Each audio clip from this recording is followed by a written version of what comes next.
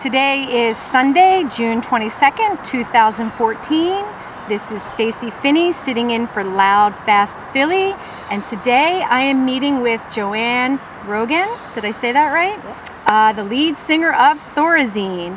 And we are in the beautiful Fairmount Park of Philadelphia. Hi, Joanne. Hello. Thank you for meeting with me. Since we're outside, I just want to make sure that we speak up in the sound. Okay. Quality is good because we have some background noise of the birdies and the cars off the highway. So we'll get started, Joanne. Tell me, where and when were you born? I was born January 2nd, 1967 in North Babylon, New York. On Long Island. On Long Island. And is that where you spent most of your young years? Yeah, until I went to college. Okay. Tell me what that was like, growing up in Babylon. Oh, God. It was rough. I was really different than all the other kids. Like I'm not now. And, you know, Long Island is the suburban hell of New York City. And how far is it out of New York City? 45 minutes. Okay. And is it considered a suburban? Very suburban. Area? Okay.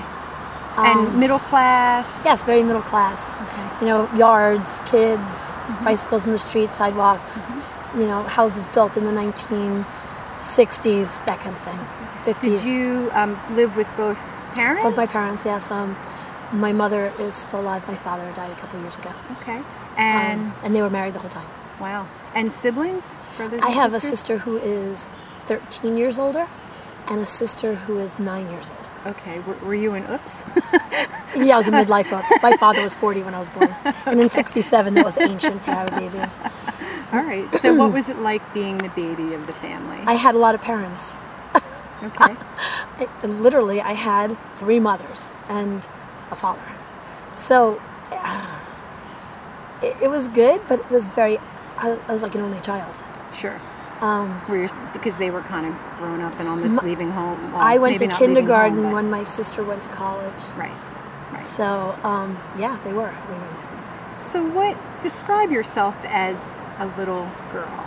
I was a really nice kid. I was a really good kid. I followed the rules. I did what I was supposed to do. So, I like sports. Did you play sports? I did. What did you play? I was a swimmer. I played soccer. There wasn't as much opportunity for women in sport then. But I played sports all the way through college. High school. Sorry, not college. Okay. And were you musical at that point? I mean, I know you're the lead singer of a band.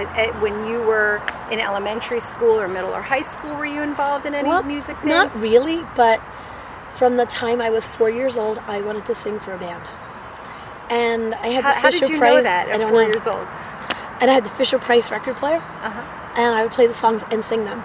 And then my sister, who at that point was a teenager, had all those 45s that came out in the 70s. And she had this 45 record player that she took everywhere, and she played all these records, and then she would buy me records. And do you remember what kind of records? Oh, yeah. I mean, the first 4 7-inch, like the 45s I got were Melody, Brand New Key, Crocodile Rock, Gypsy Tramps and Thieves. Great. And I forget the 4th one. It was in 1972.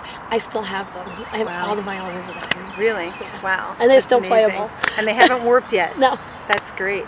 So you weren't involved in any kind of music classes, or did you play any instruments growing up? Nothing. Not until, and then in 4th grade I was in a play. It was the Catholic school version of Grease. And I did Frankie Valli's beauty school drop. Nice. And my father said, you sang really well for a 4th grader.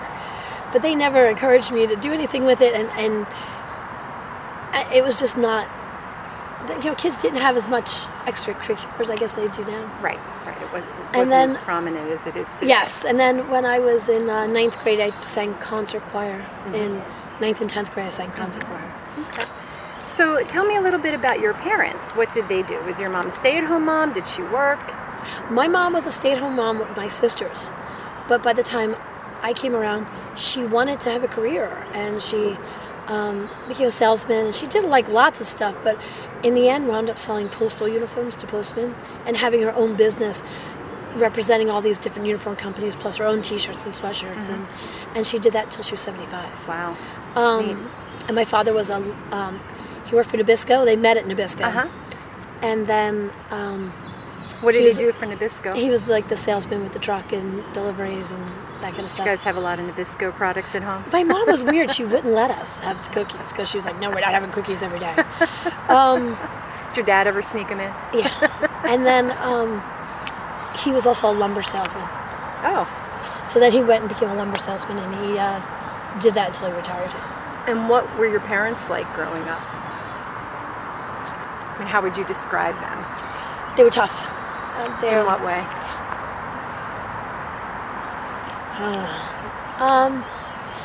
My father was the good guy, and he was like the really warm, fuzzy one.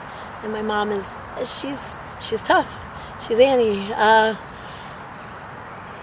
She's not the warmest of people, but she's crazy smart. Made you toe the line? Yeah. Yeah. So She was born if she was born now, she would have been an executive of a very big company. But being that she was born in the 30s, it was different for her. Right. So she raised us to be very strong, independent women. Well, that's a good thing. Yeah. Right? Yeah, absolutely. So tell me a little bit more about, what was home life like? I mean, I was very much like an only child. Yeah. Was it ever tumultuous? I mean, Yeah, were you rebellious at all, or were you compliant? I wasn't at home. I was the good girl. In secret? Yeah, I was like in secret. I was a really, my mom was really tough, and if you didn't toe the line, you were in trouble. She came from really strict German background, and I wasn't messing with that. I needed to get through it. So all the way, I was rebellious here and there, but I wasn't super rebellious until I moved out. And we'll get to that point. So at what point, you said that when you were 4, you wanted to be a singer in a band, and you were listening to like current, popular rock and roll that was on the radio.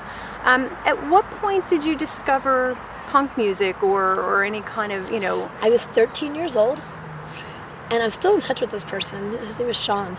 And we were in the lunchroom at the Catholic school, and he had the Sex Pistols on his Walkman, and he put the earphones on me, and I said, "What is that?" This was at a Catholic school? Yeah.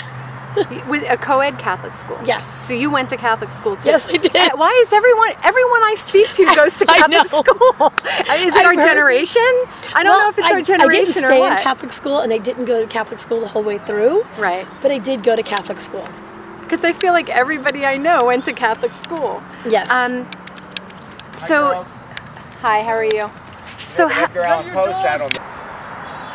and we are back. We had a slight disruption with a walking tour through the fine Fairmount Park, and we were besieged by a group of hikers. So we are back. But we were talking, so you were in Catholic school, you were 13, so that was 9th grade? Yes. So right around 9th grade, and a friend of yours came up and put headphones on you, and it was the Sex Pistols. And what was your reaction? What is that?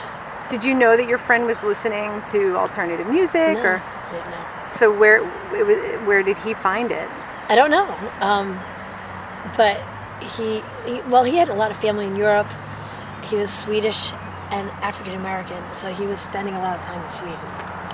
And he was just a very interesting character all the way around. And he put it on me, and I was like, "What is that?" I think I bought it the next week. Where did you find it? Do you remember? Oh yeah, I got it at an independent record store. Did you go into the big city? No. There's none of that. You live on Long Island. You stay on Long Island. What are you talking about?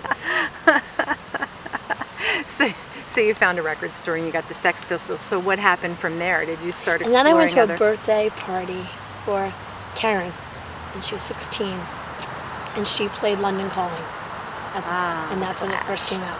Yeah. And I found that, and then. It was hard to find, and I do remember Wendy O, and the Plasmatics, and they're being in the front page of the daily paper in New York, you know, with her jumping the East River in the car and all this. And I remember seeing that and going, oh, I want to be her. But I, you know, in the environment I was living in, it was really strict, and that was not going to happen. Right. So, you know, I didn't buy a whole lot of punk records at that point, but we got alternative radio in New York around that time. So I started learning about the Smiths and the Cure and that, like all the alternative bands at that time. So hearing a variety of different kind of genres of punk music, really, like the sub-genres, because they're all really different. And all that came out, and we, you know, I was lucky enough to live in a place that had the first alternative radio. Do you remember the station? WLIR. Okay. New York, yeah. So from there, you're discovering different bands. Did you start going to shows at this point? I wasn't allowed.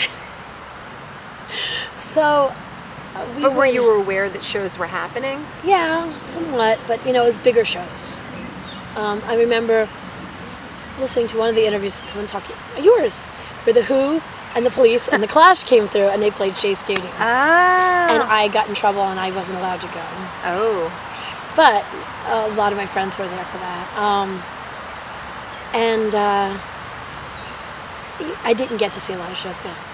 So the friend of yours that turned you on to the Sex Pistols, did he continue to get involved in music, and is that something? Okay. No, he's gotten involved with other things, but he's still my friend. It's no, he didn't. It's, you know.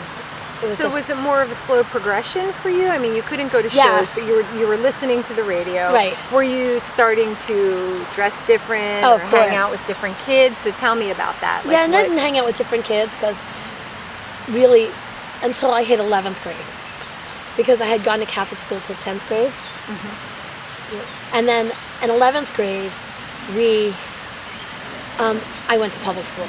And that's where I met Tommy Uchez. And he was like... Who is Tommy? And Tommy was 6'6". He was so big. And so about 6'6" and 130 pounds. Soaking wet. And he was... he had spiky hair and wore all the punk rock clothes. And he and I spent a lot of time listening to English punk rock. Do you remember what band specifically you were listening to at that time? Sex Pistols. We would listen to The Clash and Susie and the Banshees, and you know, like all the popular ones of that era. Yeah. A little bit of Ramones. But the Ramones were on the radio in New York because it was on LAR. Right. So that was kind of like it was every day. Yeah, it wasn't that different for you, probably. No, it wasn't. Was the norm. Yeah. So,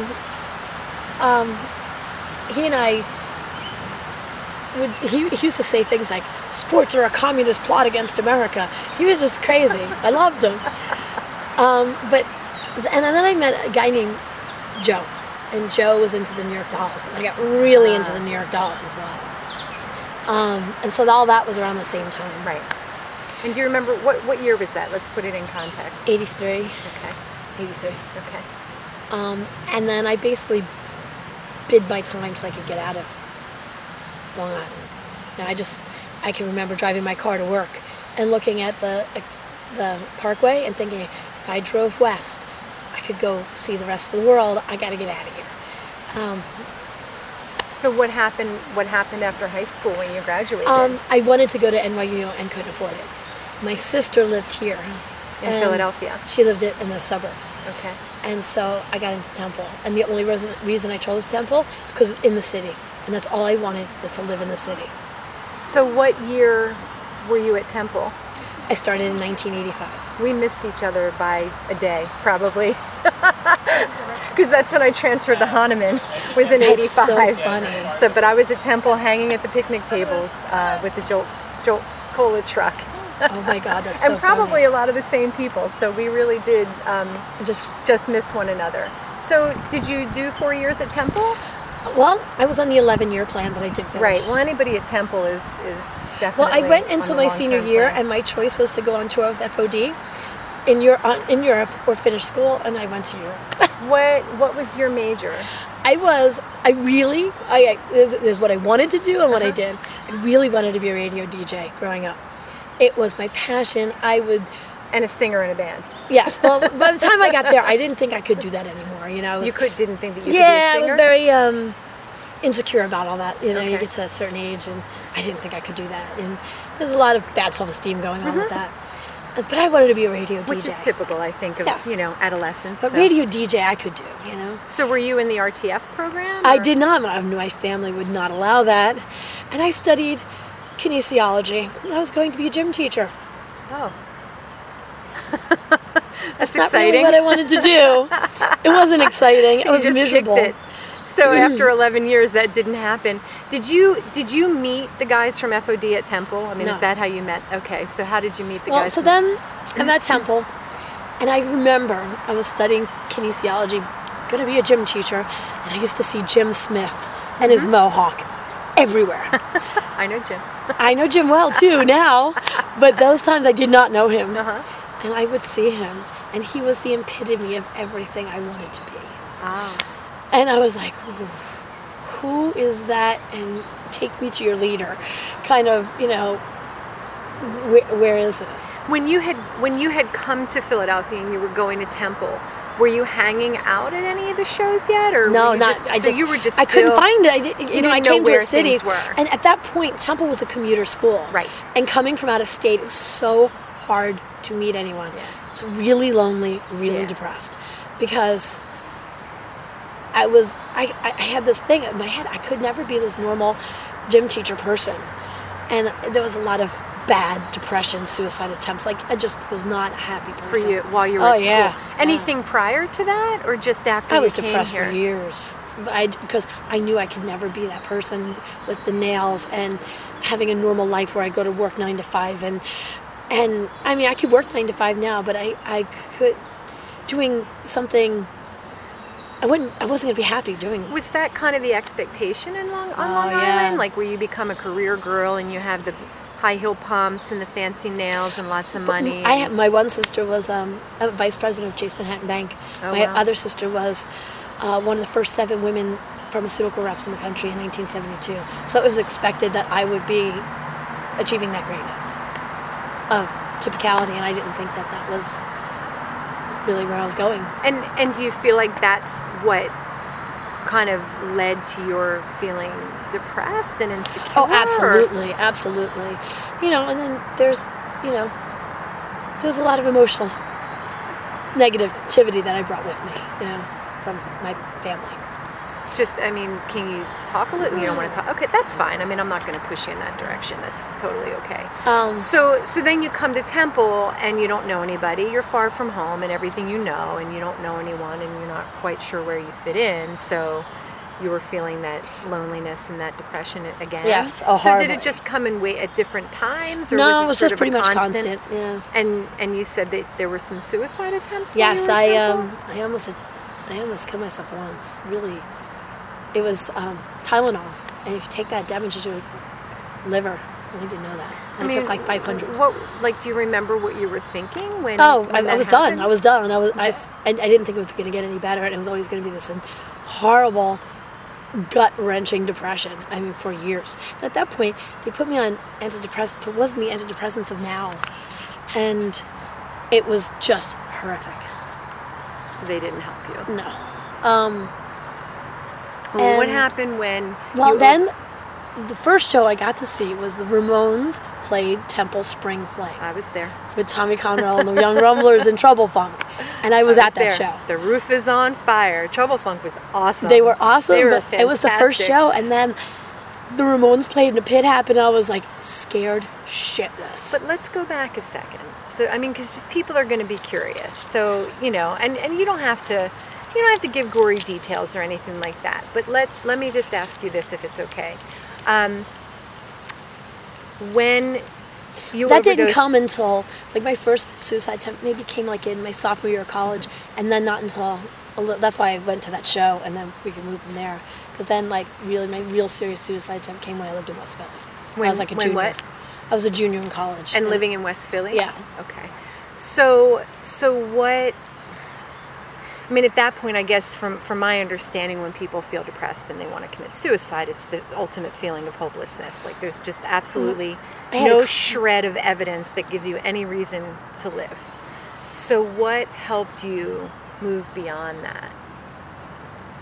Had a really good therapist. And Through Temple or outside? yeah, actually, he was like a fellow when I met him at Temple, and then he moved to CHOP, and I was adult, and he would see me at CHOP. Okay. And then moving to Kill Time. Yeah. Yeah, because I had people, and I wasn't alone, because living alone for me was really difficult and horrible. When you came to... And I didn't know anyone. Right. And so I started meeting people, and that really helped, like meeting people in West Philly. Sure. And I think when you meet people who are kind of your people, like-minded, who you have things in common with and do think outside the box, you tend to feel like there's more of a purpose. Absolutely. Right? Absolutely. Okay. Absolutely. I just kind of wanted to sort of, before we move on to punk and the stuff whole like that. idea that I was going to have to be a gym teacher for the rest of my life and that is pretty try to depressing. fit into this normal mold I wasn't fitting into. Yeah. I was like, Even as an athlete myself, I couldn't imagine having to be a gym teacher. I think that I would want to stick a fork in my eye before having to. And I was like, to do that. What's the sense? Right. There is no. I mean, I shouldn't say that because that's disparaging. For some people, it makes total sense. For me, what was the sense? Right. For you personally, what was the sense? So here you are at Temple. But my parents come from the whole depression. Were your parents depressed? No, they come from the Depression era. From the Depression So you era. had to get a job so that you could support yourself. But my dad was Yeah. born in 26, my mom in 33. It came from this They were place of you older. need to have. Sure. They were from the World War II generation, so it was I had to have something that I could support myself because. And you fit into a certain mold, and you behave as. They, I'm sure, had the typical stereotype Yes. of women and what their role in society is, and. Right? Did they verbalize that to you, or was it just sort of an unspoken? Oh yeah, no. You have to. No. My mother though, because she was the ball buster she was, she's like, no one's going to take care of you. You got to learn how to take care of yourself, which was really awesome. But at the same point, so you have to go get this normal When you're job. a And my kid, sisters that's were so frightening. successful in business, and I was not going that way. Right. And as a child, that can be very scary. I mean, the world is so big, and you're thinking, how am I going to do that? And I guess you see your sisters who have done it, and then you have this message of, this is what you have to do. I can imagine that would be really hard, especially for a kid who doesn't necessarily think that way. And it's interesting is that once I gave up this idea of I had to grow up and be normal, I've never had a depressed day since. And I'm raising 2 special need children. Right. So That's awesome. Yeah. All right. So now we can move on, right? Okay. All right. I won't talk about that anymore. No, I mean you can. And in fact, this is your interview, so you can whatever you want to bring up. But I don't want to press those things because I know that they're very personal, and it's. Yeah, it was awful, but I moved to West Philly, I guess. What year was that? 87-ish, 86. And explain what Kill Time is, because not everybody listening knows. Well, I moved to West Philly, and there was a store called Sam's Place on 45th Street. And I met this guy who was just this crazy artist guy, and of course had this crazy love affair. And he worked at Sam's, and Sam's was this meeting point for the West Philly. They sold pastries, and I remember Rich Hoke used to come in. All the guys from the Big Thing lived a block away. So. And that was what was that, 86? You said 86, 87, like that. And around that time, West Philly was sort of becoming the hub of the punk scene. Everyone was moving to West Philly. The squat houses were opening, and So and all these people were coming through Sam's, and I was hanging out there because my boyfriend was working there. He left, then I wound up working there too, and I got to meet all these people, and that was really important for me. And then I had stayed at apartments and stuff at different places around West Philly, but then I moved to Kill Time. And tell me what Kill Time is. Kill Time was a warehouse space where we could have, 300 or 400 people over for a show, but they never really touched our living space. They'd come through the kitchen into the big warehouse space, but above it was all these bedrooms. And there were 10 of us who lived there at that time. And was that a squat? No, it was not. It was rented from this guy, Hanley Bodek. And Hugh Waddles was one of the first people to open it up, and Andre was part of it, and there was a bunch of people who had opened it, like, who had fixed it, had been on fire or something. They fixed it enough to have a space. They wanted to have artists, musicians, and they had this whole vision of what it could be. And then they had moved on. I was like kind of the second wave, and it was Rich Hoke, me, my old bandmate, because Annie at the time he was dating Alexandra, who was John Paul Golaski's sister. I took John Paul some of his first shows, which was really fun. It's just funny how incestuous this whole, yes, it is. whole group is. Everybody kind of knows each other to some degree. So. And Carson, who's a tattoo artist, and Jerry, Kathy Chan, who put herself on fire in the Penn campus. Talk to me about that. She had her own political party.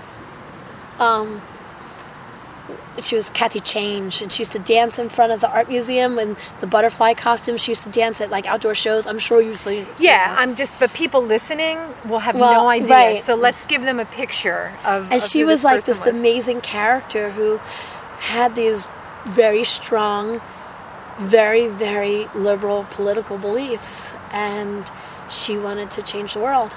And she felt like no one was listening. For women, or just in? I mean, women, was it women's issues or just global? Global issues. And she had a play, and she was amazing. So she set herself on fire. Yes, that was like the late '90s. And she did that on Penn campus. Yeah. And did she? Library. Did she have a message with yes. that? I mean, what can you talk? Do you remember? I do. I'm not well versed in the Kathy. She was my friend more than I was well versed in her political beliefs. Sure. She was my roommate. She was my friend. She was really instrumental in like helping me get out of this depression because she would take me to dance. She would always dancing. She'd dance in front of this big window at Presbyterian Hospital where people were having dialysis. And that really just changed a lot for me. Like, she was amazing. What made her set herself on fire that day? Because she felt like nobody was listening, and this was her way of getting her message out. And did she get hurt? She died. She died when she set herself on fire? Yes. So there was, I mean, do you think that was her plan? Oh, yes. She mailed things out on her way to the... Did you know that prior? No, I didn't live with her anymore at that point, and Thorazine was in Denver, Colorado when she died. At that point, Thorazine was on tour. Okay. Yeah, because when I actually always remember, because there was Maria, who was also a roommate, and Eric Toy. There was a lot of roommates. I know. It's West Philly. Eric Toy, Maria called me on tour. Okay. She found where we were and got in touch with me. I don't remember the incident. So when you first started talking about it, like I was thinking of it as more of a political theatric because there was a lot of that during the time. No, but this was like the late 90s and she died. Wow. But Kathy was there, and it was amazing because, then there was also the Fake House, which was next door. And what was the Fake House? The Fake House was a similar type of idea. It was before Stalag 13 was there, which was a similar idea of this place you could have shows. Yes, and people lived there as well. So the Fake House was the same kind of similar idea. And then on Spring Garden Street, there was a bunch of people who opened squats or rented houses really cheap. So there's like the House of Vixens. And then Victor had bought a house in that neighborhood. Hugh went and bought a house on Powelton. But there were a lot of people. And they were all very invested in the scene, which was like, at that point, kind of punk rock and kind of a lot of arts and other things going on with it. And we would have like a meeting, okay, what shows are we going to bring in and what, anything else. And the first show I put on was Nausea, Born Against, and FOD. Nice. At Kill Time. And I did it with Mike from The Virus, who at that point was 14. That's amazing. I mean, when I look back in just the ages that we all were. I was in my, later, 20, But 22. even so, I mean, that's pretty young. And then a 14-year-old, to be linking up with all these different people and making these things happen is amazing. Yes. And it was a gigantic show. How many people were there? I don't even know, but we made so much money. Nausea was like, you can't give us all the money. No. Well, we made so much. We gave like 90% of the door to the bands. We kept some of it, but what we did with it was invest it back in the space and stuff. And Our rent was like $165 I know, a it was month. West It was Philly. stupid. So we The 80s were good. yeah, and we and at that point I was stripping for money. Oh. Well, So that was always really interesting, we gotta too. compartmentalize here and keep coming back to these things. So wait a minute. All right, I want to get to the stripping, but let's talk about Kill Time first. So, who else played Kill Time? Tell me about some of the other shows. Poison Idea came. Nice. That was really cool. Halius Creed came. Oh God, it's getting fuzzy. I know. Every local. I remember seeing the She-Males and Yeah. Dead Spot. Yeah. And I love Dead I Spot.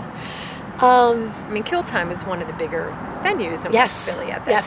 time. So, do you remember? Alice Donut. Oh. Wow, that's awesome. Yeah. So, do you what was the vibe like there? I mean, I know that, 85, 86, 87, I mean, there was a lot of violence at punk shows with skinheads and things like that. And I know that it started to die out, but there was that period, like, around 84, it was starting to build. 85, it seemed like it was kind of peaking. Were there By the time I issues? got there, it wasn't. No. It was Yeah. very little. It picked up again in the mid '90s. What do you remember? I mean, in terms Not much. I mean, Yeah. by that point, it was not a whole lot of skins. Yeah. And I remember I met John Finn at Kill Time. Love that guy. I We love him. you, John. I love John Finn. Chuck me in. Great. And Posey Tolbert, who has passed, but Mm-hmm. he was always there, and Paradox and Jackrabbit, and Mm-hmm. it was just this amazing gang of people. So, I mean, had any issues ever come up, or was it No, just no? very, very rarely. Yeah. Awesome. It had become just a really supportive, cool scene at that point. Fun, just fun. So let me ask you this.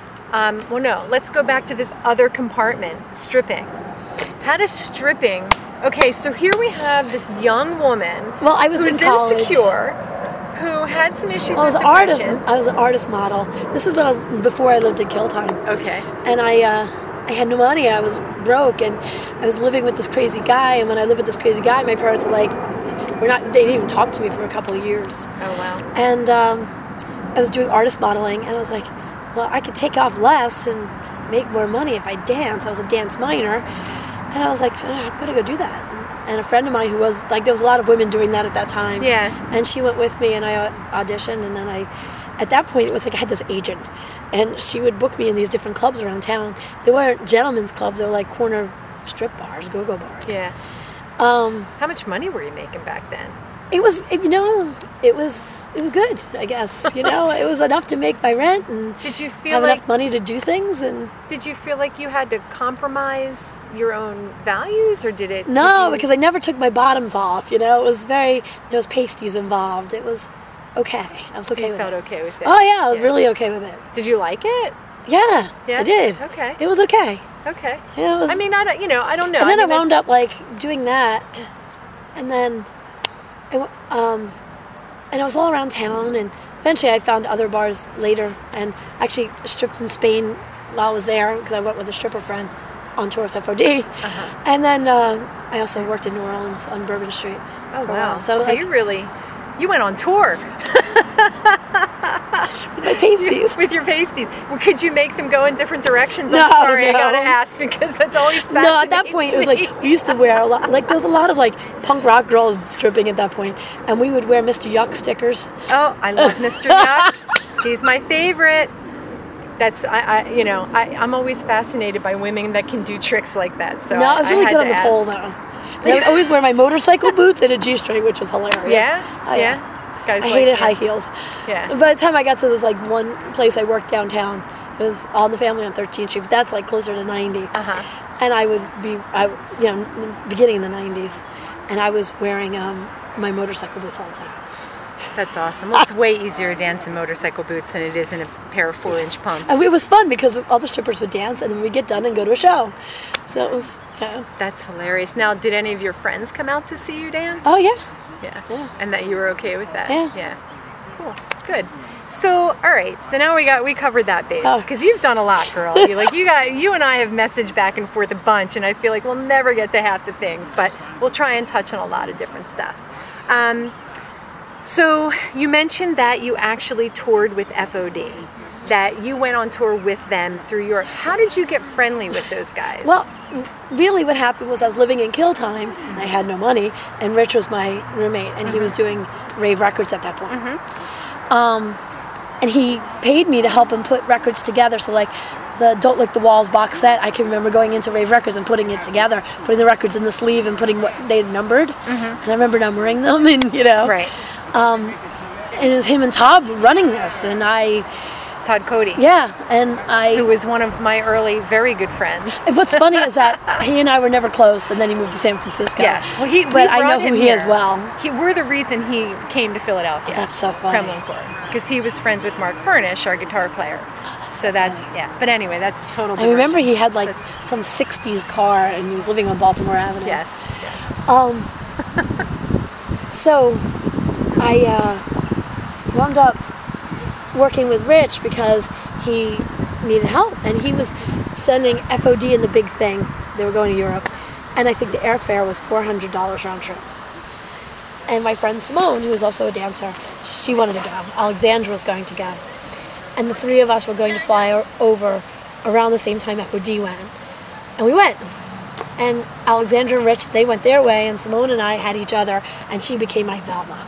Her and I had this like wild Thelma and adventure. Louise. Yo, totally. We were hitchhiked Europe. Oh my God. God. When we were broke, we would find FOD, and we would go there. Hitchhiking in, this was what year? 91, 90. So at that time, still in Europe, And it was like the Berlin Wall had just fallen. There's a lot going on. It was really, I think we got to see like the Berlin Wall. They still had the watchtowers were up, and there was paths on each side, people bicycling, and dirt. There was no grass yet. It had just come down. Wow. And we had gone to Czechoslovakia and all this. But when we got really broke and really hungry and really had nowhere to go, we would find FOD because they would say we were part of the band, and they would get us free food and free drink and a place to stay that night. We love you guys. Oh, they're my boys. Oh, I have no idea. So what were And then the big thing also, we're on tour with them. We were all just friends, and it was so. So what were some of the venues? Do you remember any of the venues Oh, that you got to I see remember them play? seeing Hamburg, Vienna, Berlin. We were singing disco songs outside the squat in Berlin in the night, and they were yelling at us because we were just like drunk and singing, Donna Summer songs. Oh, it was so fun. Do you remember you'd seen FOD play here. Yes. To Philly crowds. What was it like seeing them It was in Europe? amazing because it was just big, giant shows every night that we saw them. Like way bigger than Yes, and then they were playing with Al's Donut a lot, and then there was also at the same time, all these amphetamine reptile bands were on tour. It was the Ugly American Tour. And it was Tar, Surgery, Halo of Flies, God Bullies. So that whole thing was happening too. Oh, it was such an amazing time. And so were crowds going crazy for Oh, FOD? yes. Yeah. Were they Yes. headlining the shows? Sometimes. Sometimes they were with Al's Donut, and they were... and the big thing with them, it was just... Wow, it was an incredible time. What were some of the highlights of your Thelma and Louise tour? Oh my God! Just my friend Simone and I were just hitchhiking. I think going to Czechoslovakia, and they were still waiting on lines for bananas. That's just an eye opener. That was incredible. Yeah. And they had taken all the Russian monuments, or from the communist era, and they had tanks and a memorial, and they painted them flowers. And I remember meeting some guy in the street who, when he found out we were American, all he wanted to talk about was straight edge, which was pretty funny. Really? Yeah, and Gorilla Biscuits. What was his fascination with straight edge? I don't know. He just couldn't speak English. Nobody in Czechoslovakia could speak English. Right. Gorilla Biscuits, hardcore, straight edge. That was it. So he knew the three things. And just going into bars in Czechoslovakia, they were trying to buy us shots everywhere we went. It was but it was so cheap at that time. When you were hitchhiking, did you get harassed at all? Oh my God, we had, I just remember my trips to Europe, and the men are very overt, and they do not, I don't think it's necessarily a disrespect toward women, but it's just culturally, they're very verbal. Yes. About what they think of your looks. Yeah, well, and they also we had a truck driver pleasure himself while we were in the van. Oh, and we were nice. like, look at the Pyrenees, Simone. Guess what he's doing? Did you just like pretend not to We notice? were speaking English. He was doesn't. jerking yes. off. And we let him finish, and we went on our way. What But were we you also thinking when that happened? Were you like, I'm going to die? You No, might leave no, us? not at all. No, he just is but- doing his thing, and yeah. when he's done, he'll drop us off. Yeah. And oh god, what else happened? Just like, so we had a couple of those, and then we met this like, yeah. All right, that's a little bit more open than than. And then there was like, we met like an Irish truck driver who met us like in Spain and took us all the way to Amsterdam. He was so fun. We laughed the whole way. So that was really like, I met some guy in a park. Some positive experiences We were like, too. met some guy on the street. And we're like looking for the local park. We're hiking through. He's like, he had this beautiful little cabin. He took us home. It's like, look, I'm not going to hurt you. I hitchhiked Australia, and I've done this, and he took us home, fed us this like amazing French meal. Wow. And then put us in his living room, let us like put our sleeping bags out, take a shower in the morning, and took us back to the highway. Like, which is, that could there was have gone more either people way. like that than not. And I think in Europe that does tend to be more the norm because they are used to road travelers. I mean, you have so many people backpacking and touring Europe by train, and I think it's more common. Yes. Here, I'd be a little bit more worried about Texas I Chainsaw. would never have done it here. No. But it was one of the most incredible experiences of my life. Were you ever afraid when you were traveling? traveling? Yeah, there was one time these guys got us in. They're like, "We're gonna take," and they said all this crazy stuff. We got to pull over and just got out. But I will tell you that 99% of it was really, really cool. Yeah. Sounds like it. Sounds like a lot of fun. All right, so you traveled through Europe. You were putting on shows. Then FOD, I got really drunk, and I took my clothes off and got on stage with them. Did you dance? Yes, when I was screaming, and I was like, went nuts. And I was yelling and screaming and going crazy. And at that moment, I was like, I will be in a band. I will make this happen. That was your epiphany. Yes. Yes. I was going to start to get to that. Well, it really happened in Europe with FOD, and and all these women were like, "Why'd you take your clothes off?" I was like, "Because I can, and it's okay." And they were like, "It's not feminist. It's not this." And I was like, "But nobody made me." They were very upset about it. And I was like, "You're nuts. It's fun." What did they feel like? I mean, what was the I was upset? objectifying myself or something, but I didn't feel that at all. Like, do you feel like if it's your personal choice that it's okay? Yeah. I mean, I paid my way through school that way, right. And it's a body. Yeah. In Europe, people walk around naked all the time, and it's not considered objectifying yourself. I mean, on the beaches and, right? I mean, it's kind of the norm. Right. So if you want to take it off on stage. Right. They didn't feel it that way. Yeah. It was very weird. And I kind of get, like, the both sides, but I think when it is your choice. And it was totally my choice. Yeah. That was fun. Oh, fun. So you had this epiphany that you wanted to perform. I became this wild thing, which is really funny because I came up this good Catholic girl in Long Island. Well, you know what they say about those Catholic girls. That was leaking, those Catholic lurking school girls, below, they're the wild ones. So how old were you on that trip? Mid-20s. Like, no, early 20s, like, 22, 23, 24, like in there. Right. So you come home, how long were you in Europe? 2 months, month and a half. Nice. So you come home, and what happens? I just went back to it, Back to Kill Time, back to Temple. Well, I went back to Kill Time. Back to, no more Temple. At that point, I was done with Temple. Back to stripping. I was done. Done. I was not going back to the Kinesia. I didn't go back till 2000. I had dropped out in the middle of my senior year and I went back in between tours with Thorazine. Did you finish? I did. Good for you. I did. Congratulations. I think, when you that's a whole story. When you've put all that time and effort in, at least you can walk away with a piece of paper, even if you I don't have a degree in kinesiology. Nice. That's all I know. I can tell you about physics and motion and people putting rackets in their hands, which has nothing to do with my life. But hey, I could have went on to PT school. That's not where I was going. Yeah. So you came home. You went back to dancing and back to Kill Time and putting on shows. How does Thorazine come into play? Well, then I moved up to Palatine Avenue with my friend Wendy, who now owns a satellite cafe at West Philly, and Ken, that was her boyfriend, and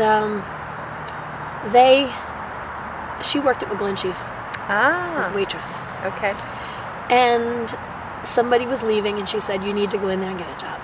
And I did. And I was, at that point, at the strip club, they were making me the bartender because I wasn't addicted to drugs. So they started letting me learn how to bartend. Because everybody steals if they're addicted. Yes. Is that what it is, right? They can't trust I'm trustworthy. You? Yeah. Like I was with the money in the register. So were you ever into drugs? Or I did. dabble, I tried everything. I was mainly more into the psychedelics, but I tried everything. But nothing became this habit for me. Right. You know, it was just not that thing. Mm-hmm. And so I thought, okay, I'm going to go to McGlinchey's and get a job, and I got the job. And I still work there. Well, you probably served me beer on many occasions. Right, well, so I started working at McGlinchey's as the waitress, and then quickly they made me the bartender. I have to ask you a question. Are people still allowed to smoke in McGlinchey's? They I know are. you still We have a work license to smoke. My eyes used to bleed in there. The smoke is so thick. Still you is. Can't even... And I don't smoke, at all. Yeah. I have a rough voice because I'm still getting over a cold, but I don't, I'm used to it at this point. But, Sorry, I just had to ask. I went, So you went in and I got the job. And then I went to New Orleans with Michael Aaron, who was somebody from that time who was passed. He was, "Come on, let's go to New Orleans. It's winter. I don't want to be here. Let's go." I was like, "What are we going to do? We got to drive away." Mm-hmm. He's a record collector, and he worked in this store called Rock and Roll Collectibles on Decatur Street. And we did this meandering driving, and he couldn't drive. I drove. Of this drive-away car, we had like a week to get it to Mississippi because it was being foreclosed upon. Somebody bought drive away, just again, for people who might not know. A drive-away is like where they need to move a car from point A to point B, so they give you the car, you pay the gas, and then you have to take it from point A to point B. And it's like, maybe $100 to do it. Especially back when gas was like, 89 cents a gallon or something. I was less than that even. So we went to New Orleans, and then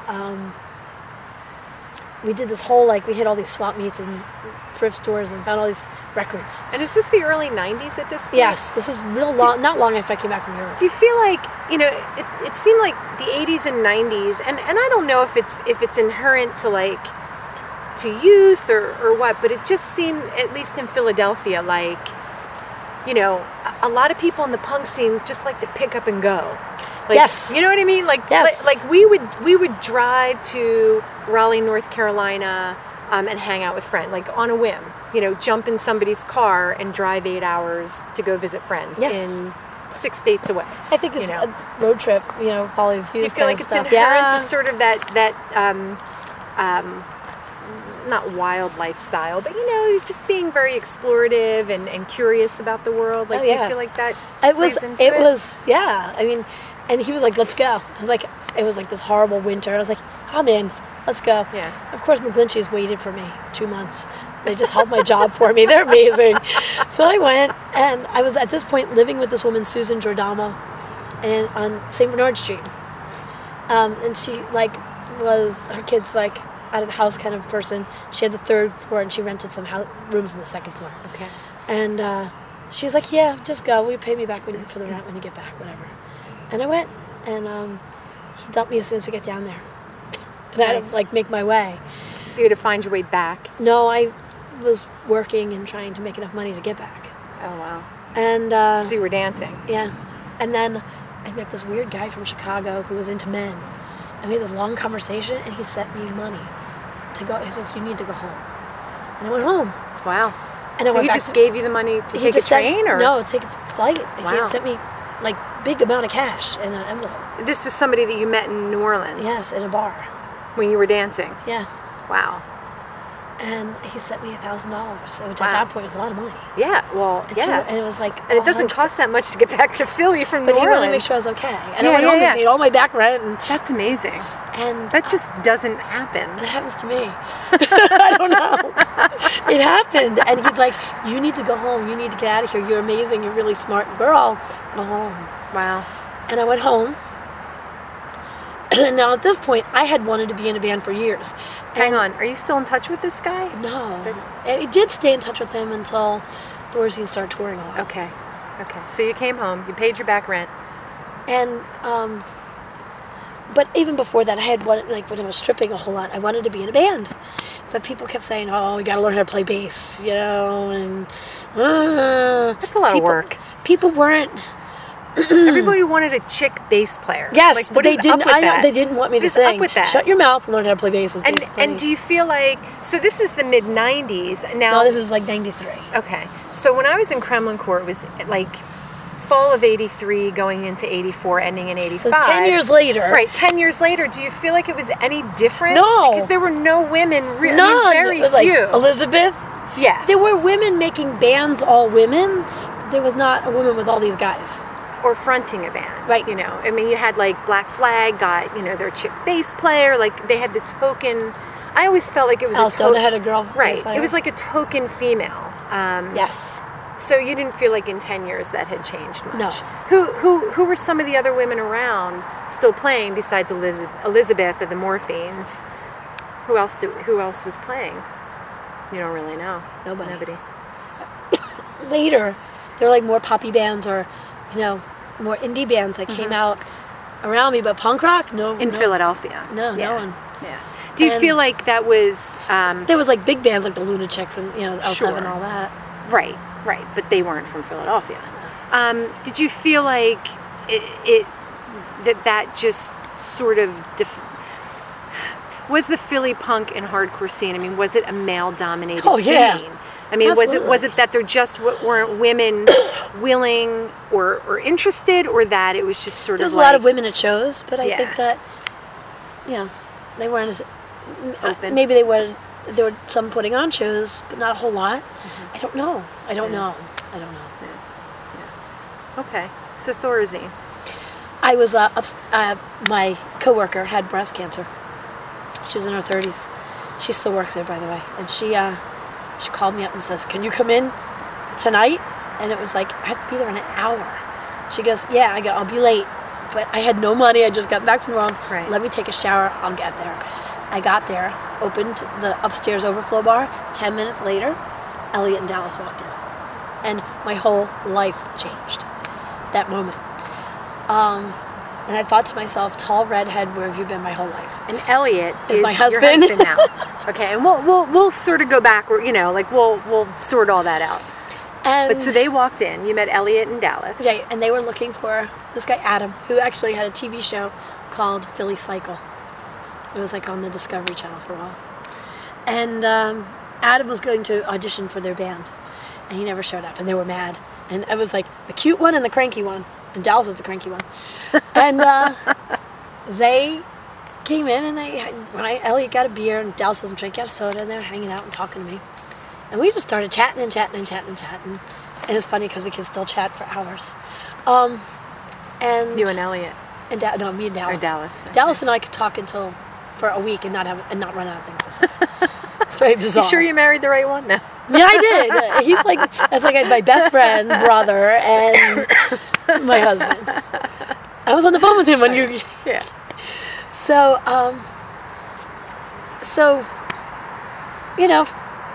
we're talking, whatever. You work in this bar. You know all the musicians in town. Yep. You know anybody wants to sing for our band? And in a moment of bravado, I said, yeah, me. With a lot of... I do. I'll sing for your band. Like that. And did you realize what you were saying when you said it? No. And I was like, okay. So I had gone to the bathroom, and Dallas was like, no girls. I don't want a girl in the band. And Elliot said, but I want to see her outside of her job.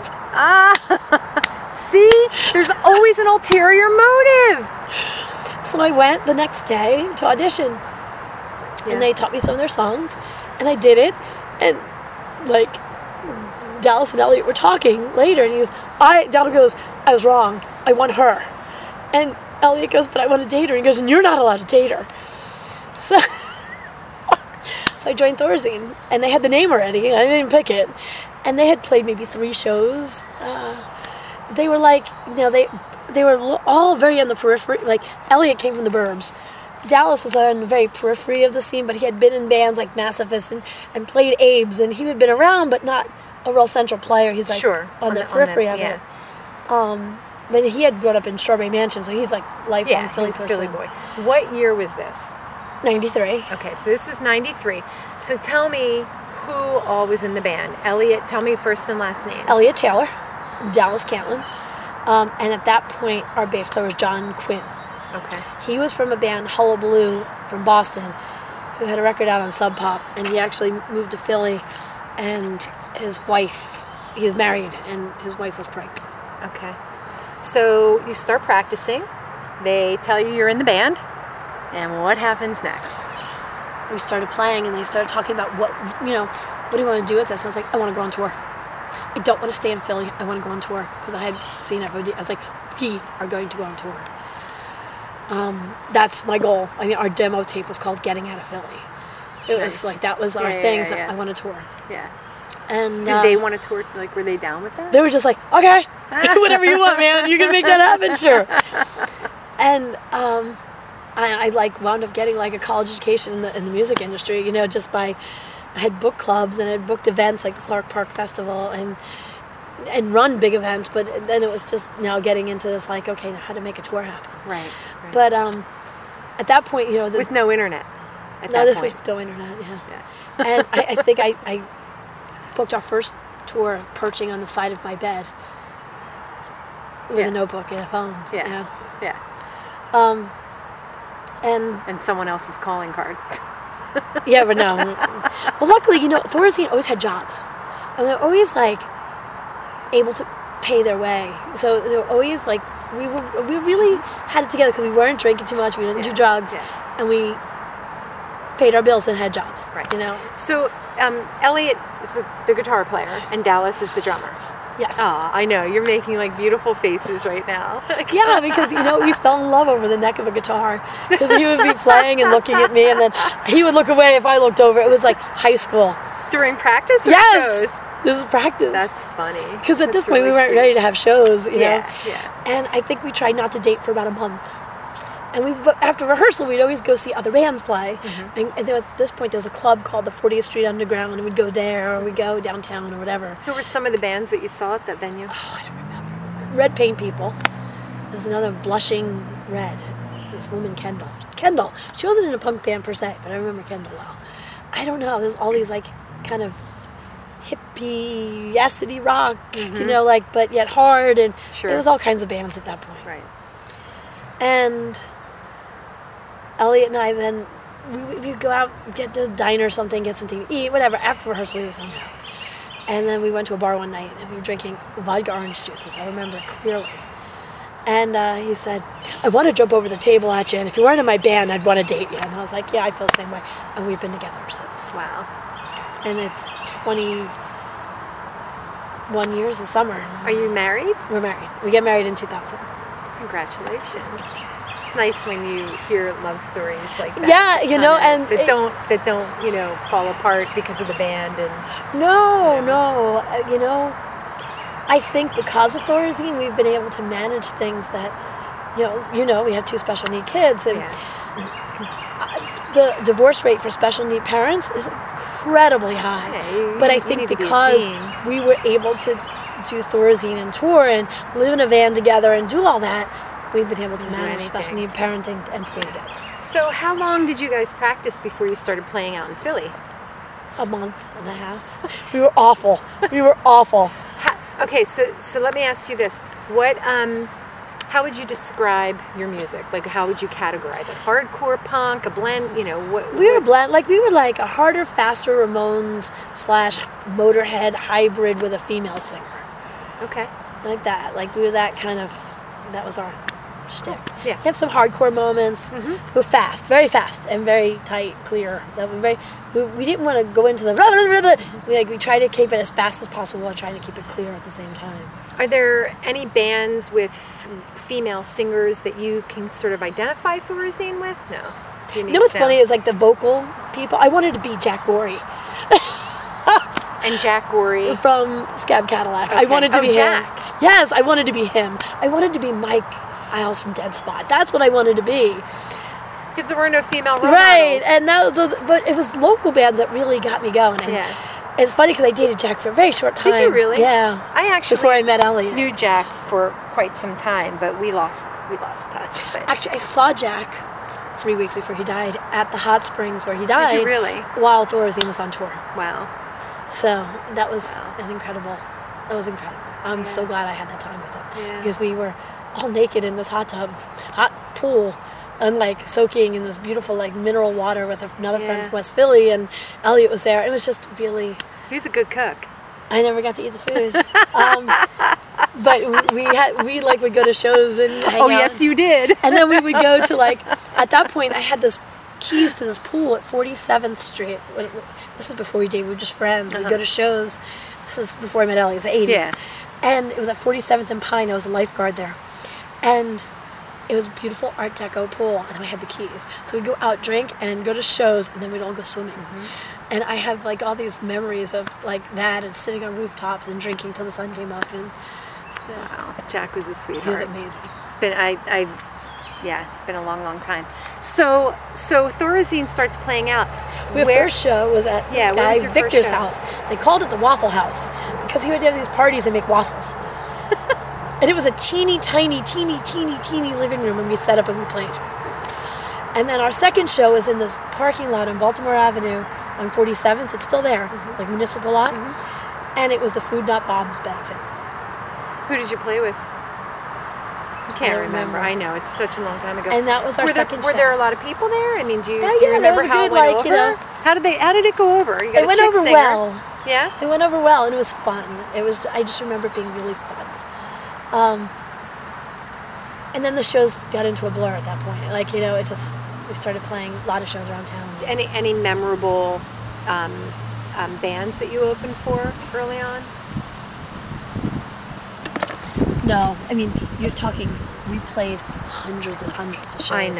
I know. And It's but nothing that's I remember playing for opening up for Toxic Reasons, Marginal Man. We played with FOD, but we didn't even play with FOD for a couple of years in.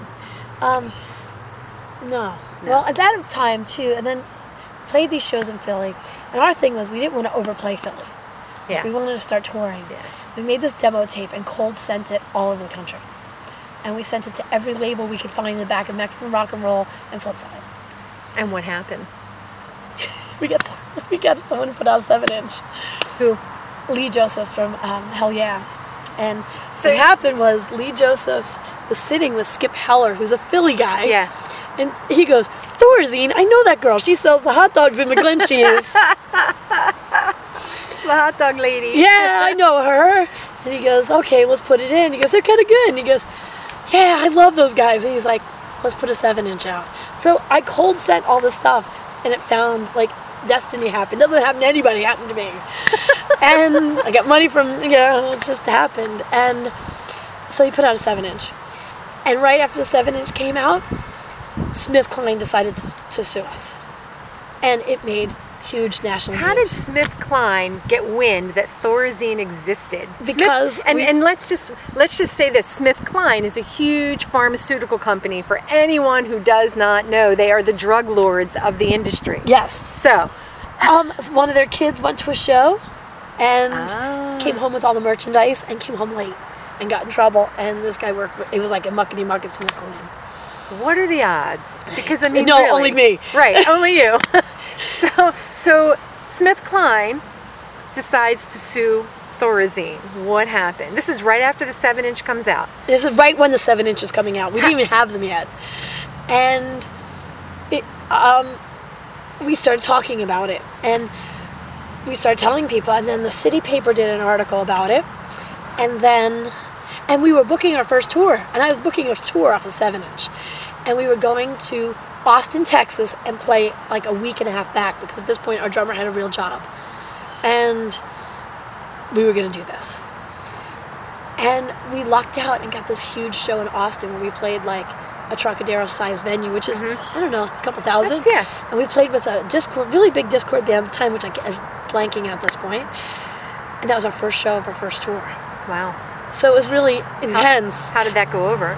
It went great. And I have a friend today who lives in Philly. I met at that show who lived there, and he wound up moving here. Now, obviously, you put out a 7-inch, 4-song EP. Yes. But you had a full set list. Yes. Yeah. So tell me, what happened with SmithKline? Well, SmithKline wanted us to stop. they change your name. Yeah. Cease and desist. Right. And we then, have the brand name on that drug. I started talking Could about you be a generic name? What's a generic name for Thorazine? chlorpromazine. So they Too hard to say. So they decided to give us a hard time, and so we went to the city paper, which then the Inquirer picked it up, and then it went within a couple of days. It was like a media circus. Really? I talked to Time. I talked to Newsweek. I talked to every And morning this was radio all you DJ. getting it out there. DJ. Yes. No internet. No internet. I talked to every morning radio DJ. And what happened was that the Inquirer wrote about it and hit the AP Newswire, and it went boof. Well, sure. Yeah, because it's SmithKline suing. And this so it tiny went to little... the Chicago Tribune, and it was in the Times. What and did it they was, think they were going to get out of you? I don't know. So, and we like really played it up that we were like the punk rock, Davy to their corporate Goliath. This is great media exposure for Thorazine coming out with an EP. Oh my God! And it was the phone rang all the time. I remember I would work at McGlinchey's and get home. Scandal is always good. Yeah, I'd come home at 4:00 in the morning, and the phone would start ringing at 5. Wow. For the morning radio shows. I was wow. Mess. So you were doing interviews. I was singing on the radio. I was like crazy, those crazy morning DJs. Yeah, yeah. I was on every one, not just like here, nationwide. Really? Yeah. Wow. It was crazy. Wow. So do you remember, what, they just wanted you to stop using the name? Was that, so they didn't want money out of you? Well, then when it hit the wire, these big-time trademark lawyers in New York heard about it and said, we want to represent you pro bono. Right. And because it's exposure for them. Right. But hey, it's free. It's free. And I was like, okay. And SmithKline wanted to have a meeting. And the big lawyer dude, he was funny, because I was on the highway driving to work, and I heard this, and I had to talk to you, So they came down, and we went to SmithKline, and at this point, I don't have a dress to wear to SmithKline. I don't have anything to wear. Right, I had to borrow clothes from a friend who was going to law school. And we all had to get dressed up and go down in there. And they were like, change your name. We said, no. It was like two sides of a bargaining table. Change your name. No. And he said, $5,000. And we said, no. And they said, how much you want? We said, $50,000. They said, no. And then they said, we'll see you in court. And nothing ever happened after that. And they yelled at us a lot, and they tried to intimidate us, but we just said, no. It was like that. The upshot is they didn't have the trademark on the name. No, what happened was they would have to prove in a court that their doctors would, their doctors would go to the Thorazine show instead of going to the pharmacy. Wouldn't that be a far better treatment? To send your patients to a Thorazine show than actually give them drugs? I like that. That's a good premise. Yes. I'd like to see that happen. So that happened, and then we played Lollapalooza that year. Did you really? Yes. And we only played Pittsburgh, but it was like this show where... How did you get on Lollapalooza? I don't know. They found us. It was like, where all these people found us? in front of thousands of people. We had a 7-inch. Was that the most insane? People got kicked out while we were playing. I was like, you paid how much money to go to Lollapalooza, and you got kicked out watching Thorazine? How did they get kicked out? Slam dancing? Yeah, you're just going crazy. Yeah, you're getting violent. And it was... We didn't play the main stage. It was like 3 stages. The main stage, the second stage was over a hill, and then there was this third stage. But the main stage would stop, and the third stage would start. So you're getting that same crowd. Yeah. As far as I could see those people. It was just... Were you terrified? I don't remember. It was just... Well, you know what? Was it like a deer in the head? No, it was like the day before was a big Clark Park festival. Yeah. We had Dead Milkmen play with 2 humongous... we got 40-foot inflatable dinosaurs. That we fundraised to get all this stuff. So I was in charge of that. I put the stage into the kill time and then got in a van and went to Pittsburgh and played the show. So it was just a really intense, exhausting time. I was exhausted. There's no time to think about it. You just had to perform. Yes. How would you describe yourself as a performer? What were you like on stage? I'm very aggro, very intense. I got accused of having testicles under my dress more than once. I'm really Do you? No. I'm I have children. I bore them. The testicles, but they were not there. I don't know. I've been accused of the same, and every time I check, they're not there. No, but it was very, so that we played the Lollapalooza show, and we sold 7 inches. It was great. How were you feeling after? You just must have been blown away. It was so fast and so much. that, and we just kept wanting to move forward. Yeah. And that's when Lee Josephs got in touch and said, let's make an album. Let's put out a record. And so we booked it. For people who don't know, who is Lee Josephs? Lee Josephs is the head of Hell Yeah Dionysus out in LA, in Burbank, who at this point put out a 7-inch and, come on, let's make a record. Yeah. And so we toured out. And wow. we toured off the 7-inch. We had so much chutzpah. You have no idea.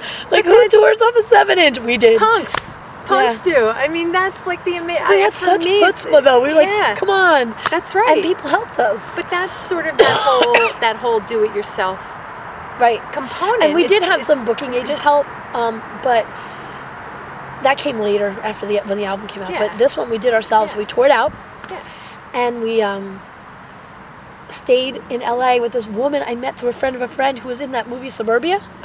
And she had a kid, and it was like a 1-bedroom apartment, and Thorazine slept in her living room.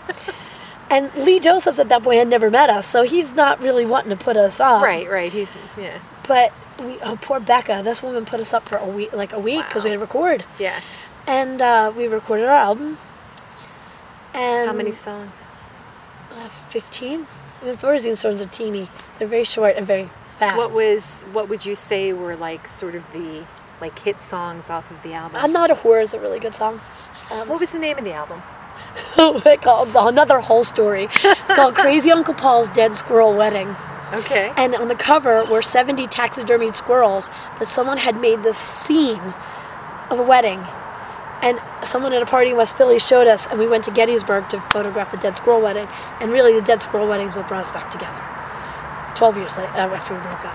Wow. So what is this Dead Squirrel? It's a taxidermy diorama of squirrels at a wedding. All in outfits in someone's basement in Gettysburg. Someone that you knew. We met him at a party. He was like, we went to this party. It was the worst party in the world. And it's funny because the guy who showed us the pictures said the same thing in the documentary. It's the worst party ever. And he was bored. And he goes, I'm going to go mess with those weird looking people. Yeah. Show him a picture of the Dead Squirrel Wedding. And we're like, can we make that our album cover? And he was like, how am I going to get the punk rockers into my dad's house? Oh, that's funny. In Gettysburg. And his dad wound up loving us. He's like, we didn't expect the punk rockers to come in and be polite. Right. And we were very nice people. Very nice people. Yes, we have morals. Skills, and we were raised right. We went to Catholic school. Right. So the dad made everybody coffee, and next thing you know, we were talking like antique guns. He was going to take us all shooting in the backyard. It was crazy. Shoot some squirrels. No, he didn't do it. His Uncle Paul made the Dead Squirrel Wedding. Right. And he had passed, and they inherited hilarious. it. So that was the album. So I'm Not a Whore. Yeah, that's a good song. Get Out, Away. Everybody loves. It's like that's one of the. But that's not really what's Away about? I didn't write it. Our second bass player, Fed, wrote it. He was like the first bass player and the third. He was the first, like before I came. He sang and played bass. Okay. And then he was the third bass player. Who wrote most of the music? We all did. Did you write most of the lyrics?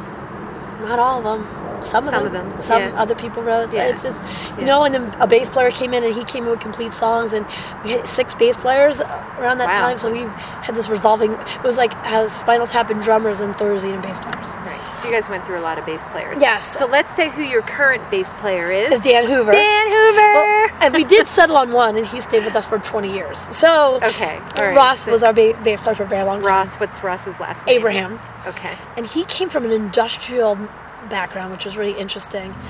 And he saw us and wanted to be in our band. Okay. And when he joined us, that's when we really cohesed in a really tight way. Is he on the album? He is on the album. John Quinn left, then Fed came back, but Fed had kids and didn't want to tour. And that's when we got Ross. And Ross had a van, and we toured. Nice. Hey, if you have a van, you're in the band. Yeah. But he's also really, really talented. He had been playing bass since the 70s. Wow. And the whole New York scene, and he was from New York. And was he in other bands? Yes. What other bands was he in? Oh, my God. A Blind Dog Stairs. He was in Xavier Cross here in Philly. Mm-hmm. That was the industrial band. I remember But it goes on and on. Like, he, lived in the same neighborhood, Cheetah Chrome, and, Right. he did that whole New York thing. But Thorazine has been the only band that you've been in. Yes. Yeah. So you guys... I was in a very short-lived band of all women called Twat. We did cock rock covers. It was really fun. Nice. What was that before Thorazine? That was in the end of Thorazine. Okay, so we'll talk. We'll try and get that in there. So now Thorazine is putting out an album, and you guys seriously go on tour at this point? No, we seriously toured to do the album. Okay. Then we come home, the album comes out, and then we toured again. Okay. And I'm going to tell you, it's a blur of shows because when we were in town, we were doing a lot of weekends out of town. Now, and our thing was to play Philly and have amazing shows 2 or 3 times a year. We didn't want to just play Philly. Sure. And we wanted to, you get stuck. Right. Here. And so we kept moving. Now, I know you played with Fear. Yes, right? we did. Because I saw your pictures. So at least that's one band that we remember that you opened for, right? We did. We did a week with Where Fear. was that? Started in the Carolinas. It was Fear, Thorazine, Anti-Scene. The tour. We got to the Carolinas as this fest. It was Fear, Anti-Scene, Thorazine, Anti-Nowhere League. Like just gigantic. What was Lee Ving like? Did you get to meet him, know him? I did get to meet him. He's really cool. Yeah? Because he's freaking intimidating. Not at all. You know, on stage, I gotta tell you, so angry. It was my high school fantasy was like sitting on the side of the stage every night watching Lee Ving play. I was like, I know. Slap me every day. Slap me, slap me, slap me. This is not real. To this day, I Love Living in the City is one of my favorite songs. He grew up in Philly. Did he really? Yes, and he went to Villanova. He did? Yes. Who knew? Good Catholic boy. another one. Ah, see, you guys are all twisted. It's all you Catholic school kids. Evil. He and we didn't really get to talk to him much because he did his thing. But his band we got to know really well. See, I thought he was like LA, like West Coast. No, he's from his first bands in the '60s were here. Really? In Philly. He was talking to me about South Street. I should do my homework. And that. Yeah. Yeah. And he's how old is he though? He's a little bit older than us. Yeah, he is. Right? He was in his like. Yeah. It had to be in his 40s and the 90s. Yeah. So that would have been way before. We were my generation. We were. So you toured with Fear for a week. I mean, that was fun. And it was funny because we did really well, and the only place we got booed was in Philly, which really was sad. Wait, you know, that do you really, feel really like, upset me. It really hurt. Is it just the Philly attitude that, like, it takes a lot to win people over? I don't know. I mean, even at a reunion, I'm sending out invites, and people are saying they're coming who live far away, but even though they can't come. I was coming. I couldn't walk. Mine was on my back. Somebody said, on somebody's like, you're going to see Thorazine. Why would you see them? They suck. And I was like, why would you write that? Yeah, why would you? On someone's invitation. We've been apart for so many years, and like at 40, it didn't. 48, 47. And if you it didn't bother me as much as it did when I was in my 30s and 20s. Keep it to yourself. Like, why do you need to? So that was sad. That was hard to come play the TLA. Do you think that's inherent to Philly? I don't know. It just was inherent for us in Philly. Because we're a tough crowd. I mean, Philly is really a tough crowd. It was inherent to Philly, for us in Philly. And like we would go to Boston and people would flock to buy merch. And like, you're a woman, you're holding your own. I was on this tour I was the only woman. Merch people, everything, I was the only woman. And I did fine. It was fine. Yeah. And, you know, people were really well received, and people buying merch going, oh my God, you really held your own on the stage. Kudos to you. It's nice things, you know. And do you think here it was because you were a woman fronting a band that Thorazine? I don't think. I just think they hated us, you know. I kind of remember, I mean, you know, even the Dead Milkmen, who, you know, for what they do are really good. I like their music. But I remember when they first started playing shows at Abe's and things like that, like there were the haters. There were Philly has good haters, you know. Yeah. I mean, look at us when we go to sports shows. Well, yeah, that whole Eagles thing. I don't know. Anyway, so I don't know. City but of Brotherly Love, now get the fuck out. So that was, you know, what it was, and it was a good tour. And then we toured out to do another album with Lee. A second album. And we did Vicious Cycle. Okay. And at that point, like, really right before the first album, Thorazine moved in together because it was easier for us to have a house in West Philly. We were all really responsible, and we lived like a family. And, you know, Dallas and I always joke, Thorazine hurt the ills because we all had some really crappy things happen in our childhood. All of us had some major things go on, you know. So it's a level that you could connect it was on. like, Thorazine was like family therapy for us. It was really changed all of our lives in a really good way. But so we lived together, rehearsed in the basement. It made it easier. And then we had always had a fifth roommate who took care of the house and the dog when we went away. You need that fifth roommate. Someone has to be there.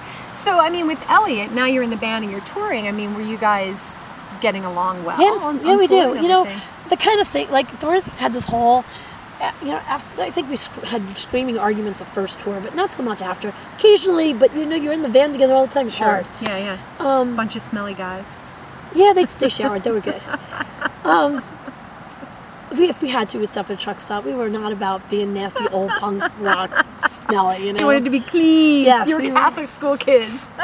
We would do is like we were like so family like. We'd put all our laundry. Everybody had to have different color socks. Oh, that's and funny. you had this tour. You had blue. You had black. You had. Oh, you had and it then down. we put all our dirty Now, laundry. whose plan was that? Was that your plan? No, it was Did Dallas, I think. Oh, okay. We put all our dirty laundry into one laundry bag, and then we'd all go and do it, and then separate it and put it back into our backpacks, so that even like once a week we'd stop and we would go to the laundromat and hang out. So as a woman in the band, I mean, on tour, did you ever feel like, odd man out? Or Never. That... The only time I felt odd man out is when we'd go to a truck stop, and they all went into the bathroom, and I had to go to the other one.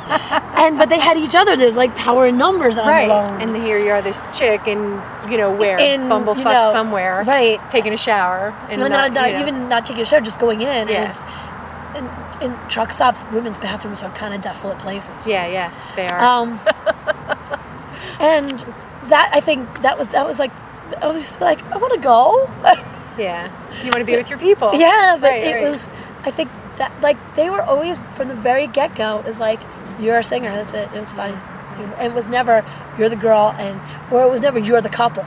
Yeah, because that can be hard too. And we did a good job of it of just I mean we're together and it is the way it is. And we have like little people who've been together a long time. They bicker. Yeah. Funny. Yeah. And Dallas always just laughs at us. Because we've been doing it for years. Yeah. But we don't let our real emotional horribleness go into the band. And Elizabeth and Alan have been able to do that too over the years with the Morphines, which I find amazing. To be able to travel and be with someone 24 hours a day, 7 days a week. Well, Thorazine had this whole way of giving each other mental headspace in the van, where we would always bring a library with us of books. There's no internet at this point, or mobile phones. And the van would get up to speed on the highway, and everybody would just shut up and read, whoever was not driving. And then someone, after a couple hours, go, I have to pee. And then everybody start chatting. And it would slow down, and we'd go in and do it, Quiet. And we do things like go to the dollar movies for a place to hang out, because you get to the venue and you have all day to kill. Where do you go? Right. You don't know anybody. Did you find, were there any places where people kind of took you in? And yes, there were times, but then it was like you were sleeping on someone's floor. It was nasty, and that was hard. Houses we did some of that, but then also we started doing this thing we called it the 2-for-1 special, where we would play a gig and drive to the next town. And get there in the morning, or Motel 6 changes their day over at 5 a.m. So we could get there anywhere from 5 to 7 a.m. and then sleep all day. And then take a shower, go to the show, sleep all night. So we got 2 sleeps for the price of 1. Gotcha.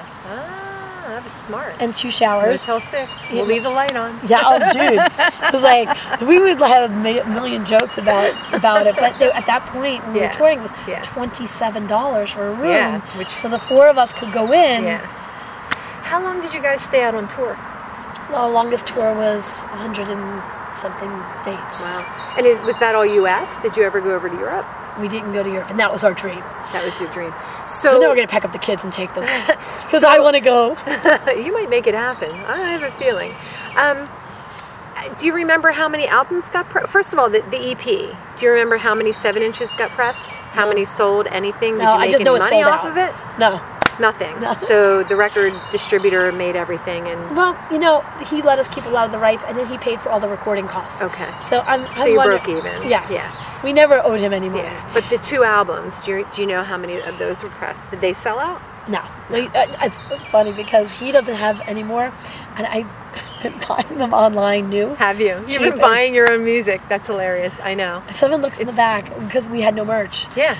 But then it's been driving up the price, so I have to not do that anymore. You're driving up the price of your albums. Do you have your demo tapes? I do, but I don't have a place to play it, but I have it. Yeah. And we put out both albums, and they didn't sell them all. There's still new ones out there. Okay. But it's funny because even as little as a year ago, some guy in Germany bought it and then wrote about it online. Who him and I have been going back and forth. I sent him a shirt. Amazing. He was very excited to see we got back together. So what led to the breakup of Thorazine? I got pregnant and at 37. And what year was that? 2000. It was January 2003. It was like I got pregnant at the end of December. 10 years later. And at that point, Elliot and I were married. We got married in 2000. So you had already been playing for 10 years, touring with the band. We were together 8 years when we got married. 8 years, okay. We were one financially for all that time. But the band had been together 10 years. Yeah, no, 8 years at that point. Oh, okay. 2000. But when the band broke up, it was 10 years, yeah. Okay. And, you know, our last tour was 99. I had gone to Ross, our bass player, turned 40. And he was like, he's a bit older than we were. And he was like, what am I going to do? You know, we're family. He's taking me somewhere in the van. And he goes, what am I going to do? I said, what do you want to do, Ross? What do you want to do with your life? And he's like, I want to be a graphic designer. I said, well, it's time to go to college. And within like 2 months, he was in school. For graphic design. Yeah. And now he has his bachelor's in graphic design. And after his first semester, and he had like a perfect 4. I was like, I am so incredibly proud of you. He goes, you have to go back. And you got to listen to your brother. And I contacted Temple, and the guy who was my academic advisor at that time, who would be my academic advisor, I was in his very first class as a graduate assistant. He remembered me. Oh, wow. And he took me in, and he got me into a summer school class, and it was an incomplete. And he was honoring all these incompletes from how many years earlier. Wow.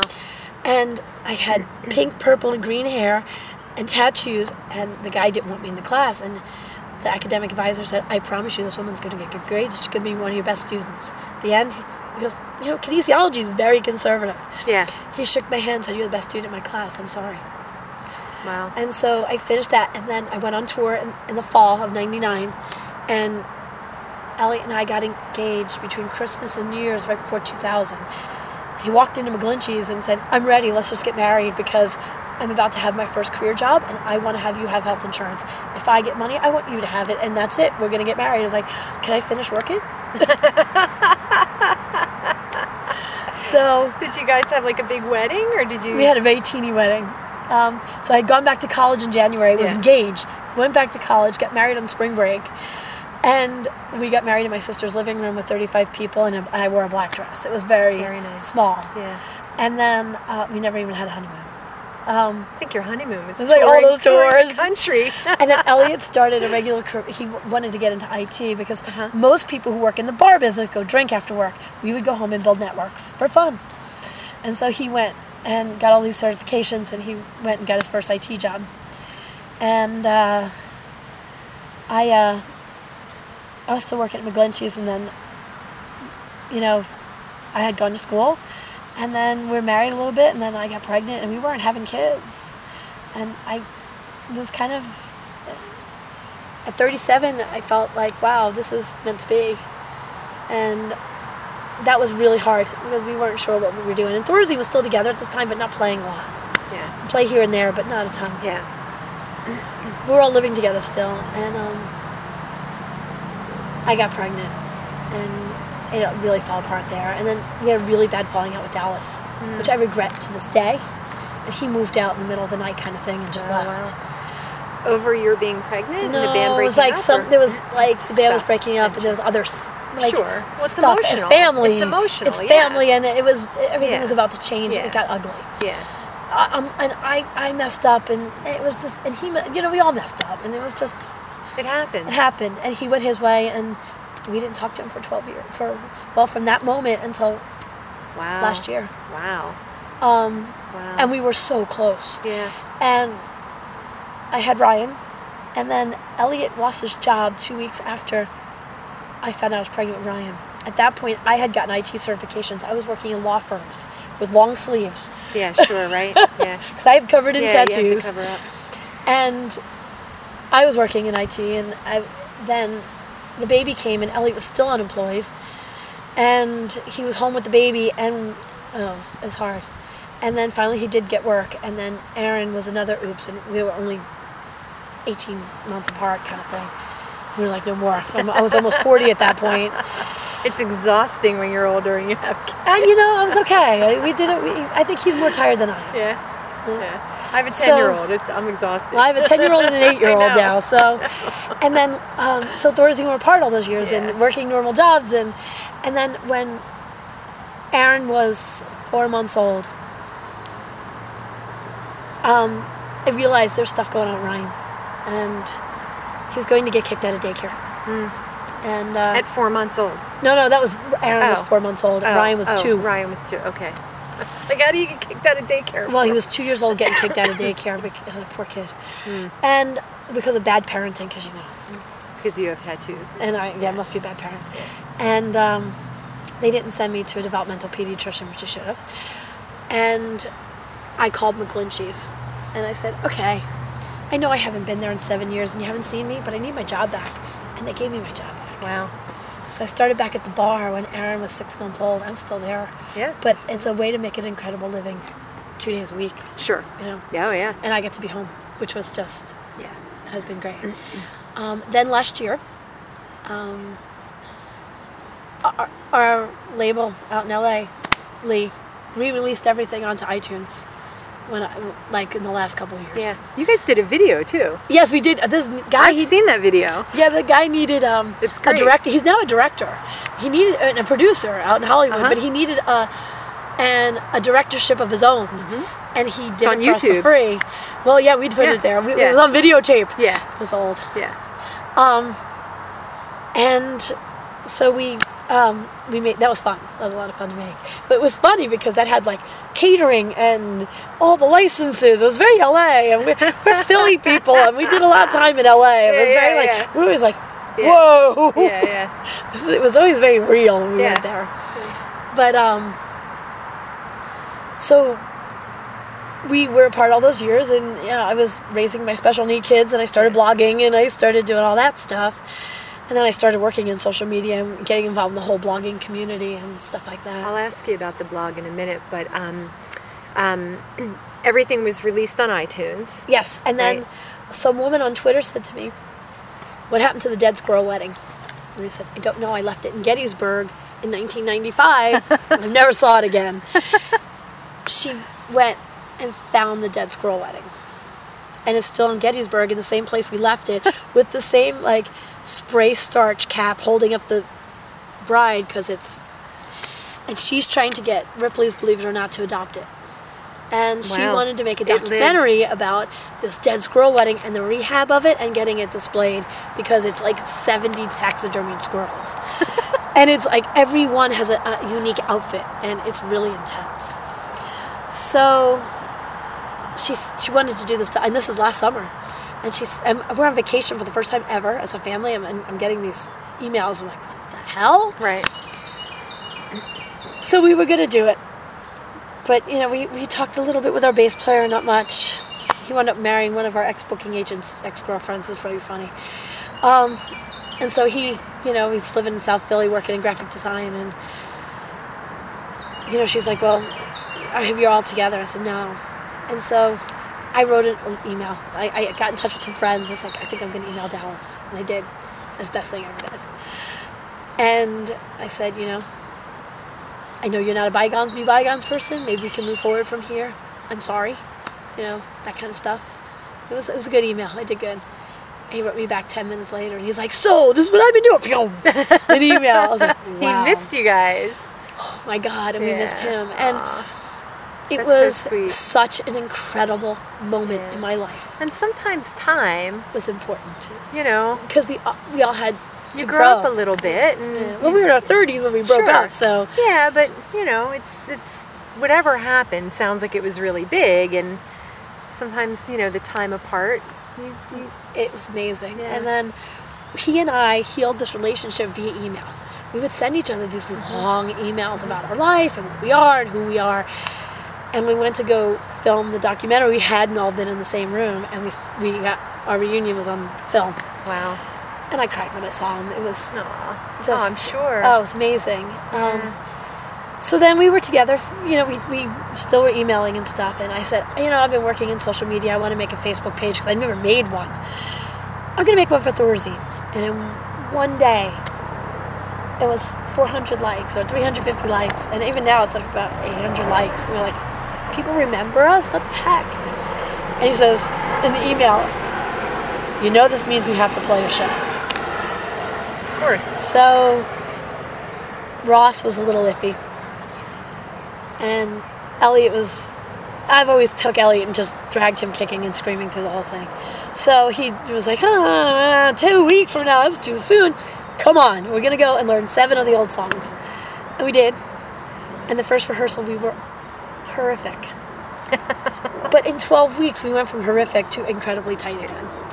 And we played the show, and it was really fun. And it was we played with the Pagan Babies at the Fire. May 3rd. I had seen the Pagan Babies. I had never saw them back in the day. Oh, really? I saw them open for Ruin. And that was an like... amazing show. Amazing show. So when I saw them, I was like, I want to play with the Pagan Babies. And they said yes. And I was like, oh my God! They're great guys. They're great. And and even, Mark... Did you know Mark and McManus and all those guys back in the day? Well, I knew more in the 90s. McGinnis spent a lot of times upstairs at Nick's. Elliot worked at Nick's as a sound man. So, and they were friends with Rick D from who was in Stalin's Daughter and all that. And we all worked for Rick D with Thorazine and stuff. So there was a connection. So, so I knew him. But I was like, I didn't know you were McGinnis. Like, I didn't... Right. It all comes together. Yes.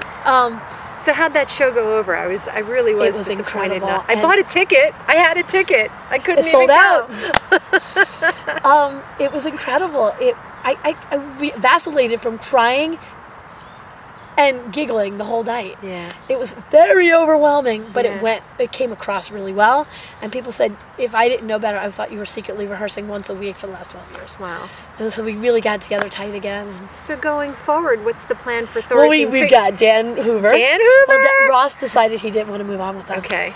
And Dan Hoover, I mean, I just know Dan through actually the cycling world, which shows you, the 6 degrees of separation. I don't know Dan from the punk scene or anything like that, but I'm really excited to see him play with Hoover. you. Hoover's brought this new life into Thorazine. He's a piece of work, that boy. He has this whole secret plan of the new incarnation, and I like where he's going with it. I like him. He's a good guy. Good energy. Yeah, I mean, we've only had he's 5. He's a ball buster, but he's got really good energy. Yeah, but we've had 5 rehearsals, and he's such a hard worker that he's like got a set together already, and he's nuts. I'm like, wow, you're amazing. And we play with him like. Now, was Dan in other bands? He was like in some alternative bands. One was called Magnetic Jesus. It's like that 90s alternative stuff. Yeah. He sent me his bio yesterday, and I haven't finished reading it and putting it together for the Thorazine site. Okay. But you were just getting to know him, like we all feeling each other out. But I love him. And I'm really glad he's part of this. Yeah. He got my kids writing songs, which is just hilarious. That's awesome. So going forward, what is the plan? I don't know.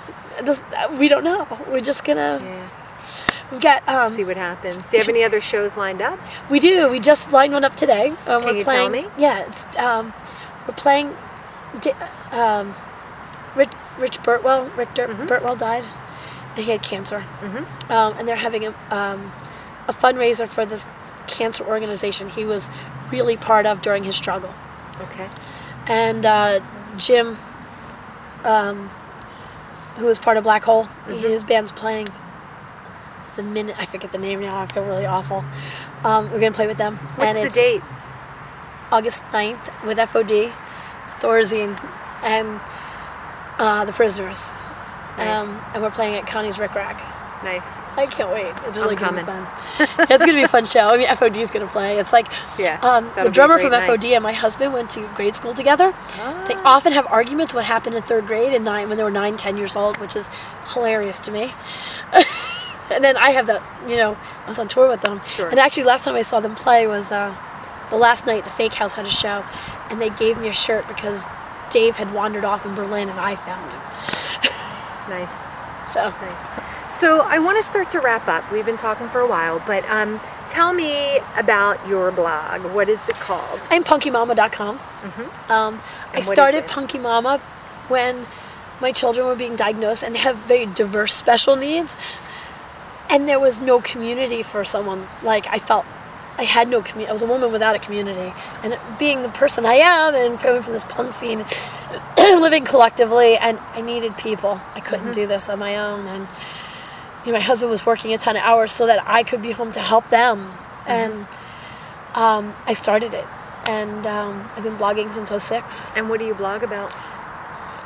my kids, their needs, punk rock, bartending. This is my life. I'm a memoir blogger. Memoir. So, I mean, is there advice involved in it, or No, just your stories. experience? It's just stories. Your experience. Yeah. Do you get a lot of feedback on the site? I do. Yes, I have a couple hundred readers a day, but then recently, Philadelphia Magazine copied one of my blog posts and wrote a story off of it for their food booze blog on their site, and I went viral for a day too. That was pretty crazy. That's fun. But really, Thorazine was a way to keep myself sane through the early parenthood of having kids with some scary stuff, and it was a way for me to reach out and find community, and I did. And it sounds like, just from what you said a moment ago, like being involved in this punk scene and living collectively, and we talk about how hardcore and punk was always sort of a DIY community. If you wanted to get something done, you got involved and you did it yourself. You didn't use corporate. You didn't have a lot of money to do it. You just made it happen. Right. And it sounds like from our private conversations that it has taught you how to advocate for your kids' Oh, needs as absolutely. well. I wrote a piece and I read it in it was a performance thing that happens every Mother's Day throughout the country, and it's called Listen to Your Mother. And I read a piece on how being in a punk rock band prepared me for special need parenting. and I just watched that. That is also on YouTube, and I checked that out. That was great. I compare and contrasted what was like the skills I got from being in the band, how it made. What are some of those skills? Can you name a few? Just, you don't have to take people at face value. If you've researched and read differently, you can find people who are going to help you in your quest of helping your children. Or, I had a doctor tell me allergy testing is tough and eczema is topical, and I fought with her and I got what I needed from my other son. I found a school placement and things that he needed. And it's just like I had said in that piece that, it's like being in the Midwest with a day off and finding a record store or a basement or an all-age show to play, so that you're not sitting there not making money. And you learn to have a voice. Yes, absolutely. Yeah. Absolutely. Yeah. So in wrapping up, not much changed in the 10 years from my tenure to your tenure. Do you think anything has changed now for women in the music scene? I don't know. It's coming in after 11 or so years. I don't know. I played one show, so I'm just starting to get my feet back in the water of it. Yeah. But I really want to know. And that's something I've been, the city paper had come after us and did a piece on it when we got back together, and I was saying, here I am now, a woman of a certain age, and I don't have to disappear into my children and cookie sales. I could still do Thorazine and be, on the board of directors of the swim team. I can do both, Sure. Yeah. And there's that beauty of I'm okay with just being me, and I'm always going to be this out of the box person, but I don't know what women are doing in music anymore. I don't know. I didn't follow it for years. What would you say to young women? Any advice? Just do it. Just do it. It took me into my 30s, my very late 20s, before I started being in a band, because I felt so intimidated, and so many people. Not a lot of people were encouraging me to do this. But was anyone discouraging you? Oh, yeah. Yeah. They told me to learn how to play bass. Right. And I'm so glad I did it. It's changed my life. It brought me my husband. It brought me my family. It brought me my extended family of, my Thorazine family. And I don't want to be the same person without them. Yeah. And I think that there are those people in the scene who do support women's creativity. Oh, absolutely. But it was never it was people who come to Thorazine shows don't go to other shows. It's very interesting who comes and supports Thorazine. Yeah. Well, we will end on that note, and I have to tell you, I am thrilled to have met you. I'm so happy that we're friends now. And it was really lovely to sit down and talk with you, and I love hearing your so excited stories. to be part of this, because punk rock in Philly changed my life, and in such amazing and big ways. I think it's changed a lot of people's lives, and I think the really neat thing is that perspective that you have now, looking back, that there is that appreciation for how it's changed lives and where it's brought us to today. And I think the oral history is just amazing. High fives, girlfriend. We are out.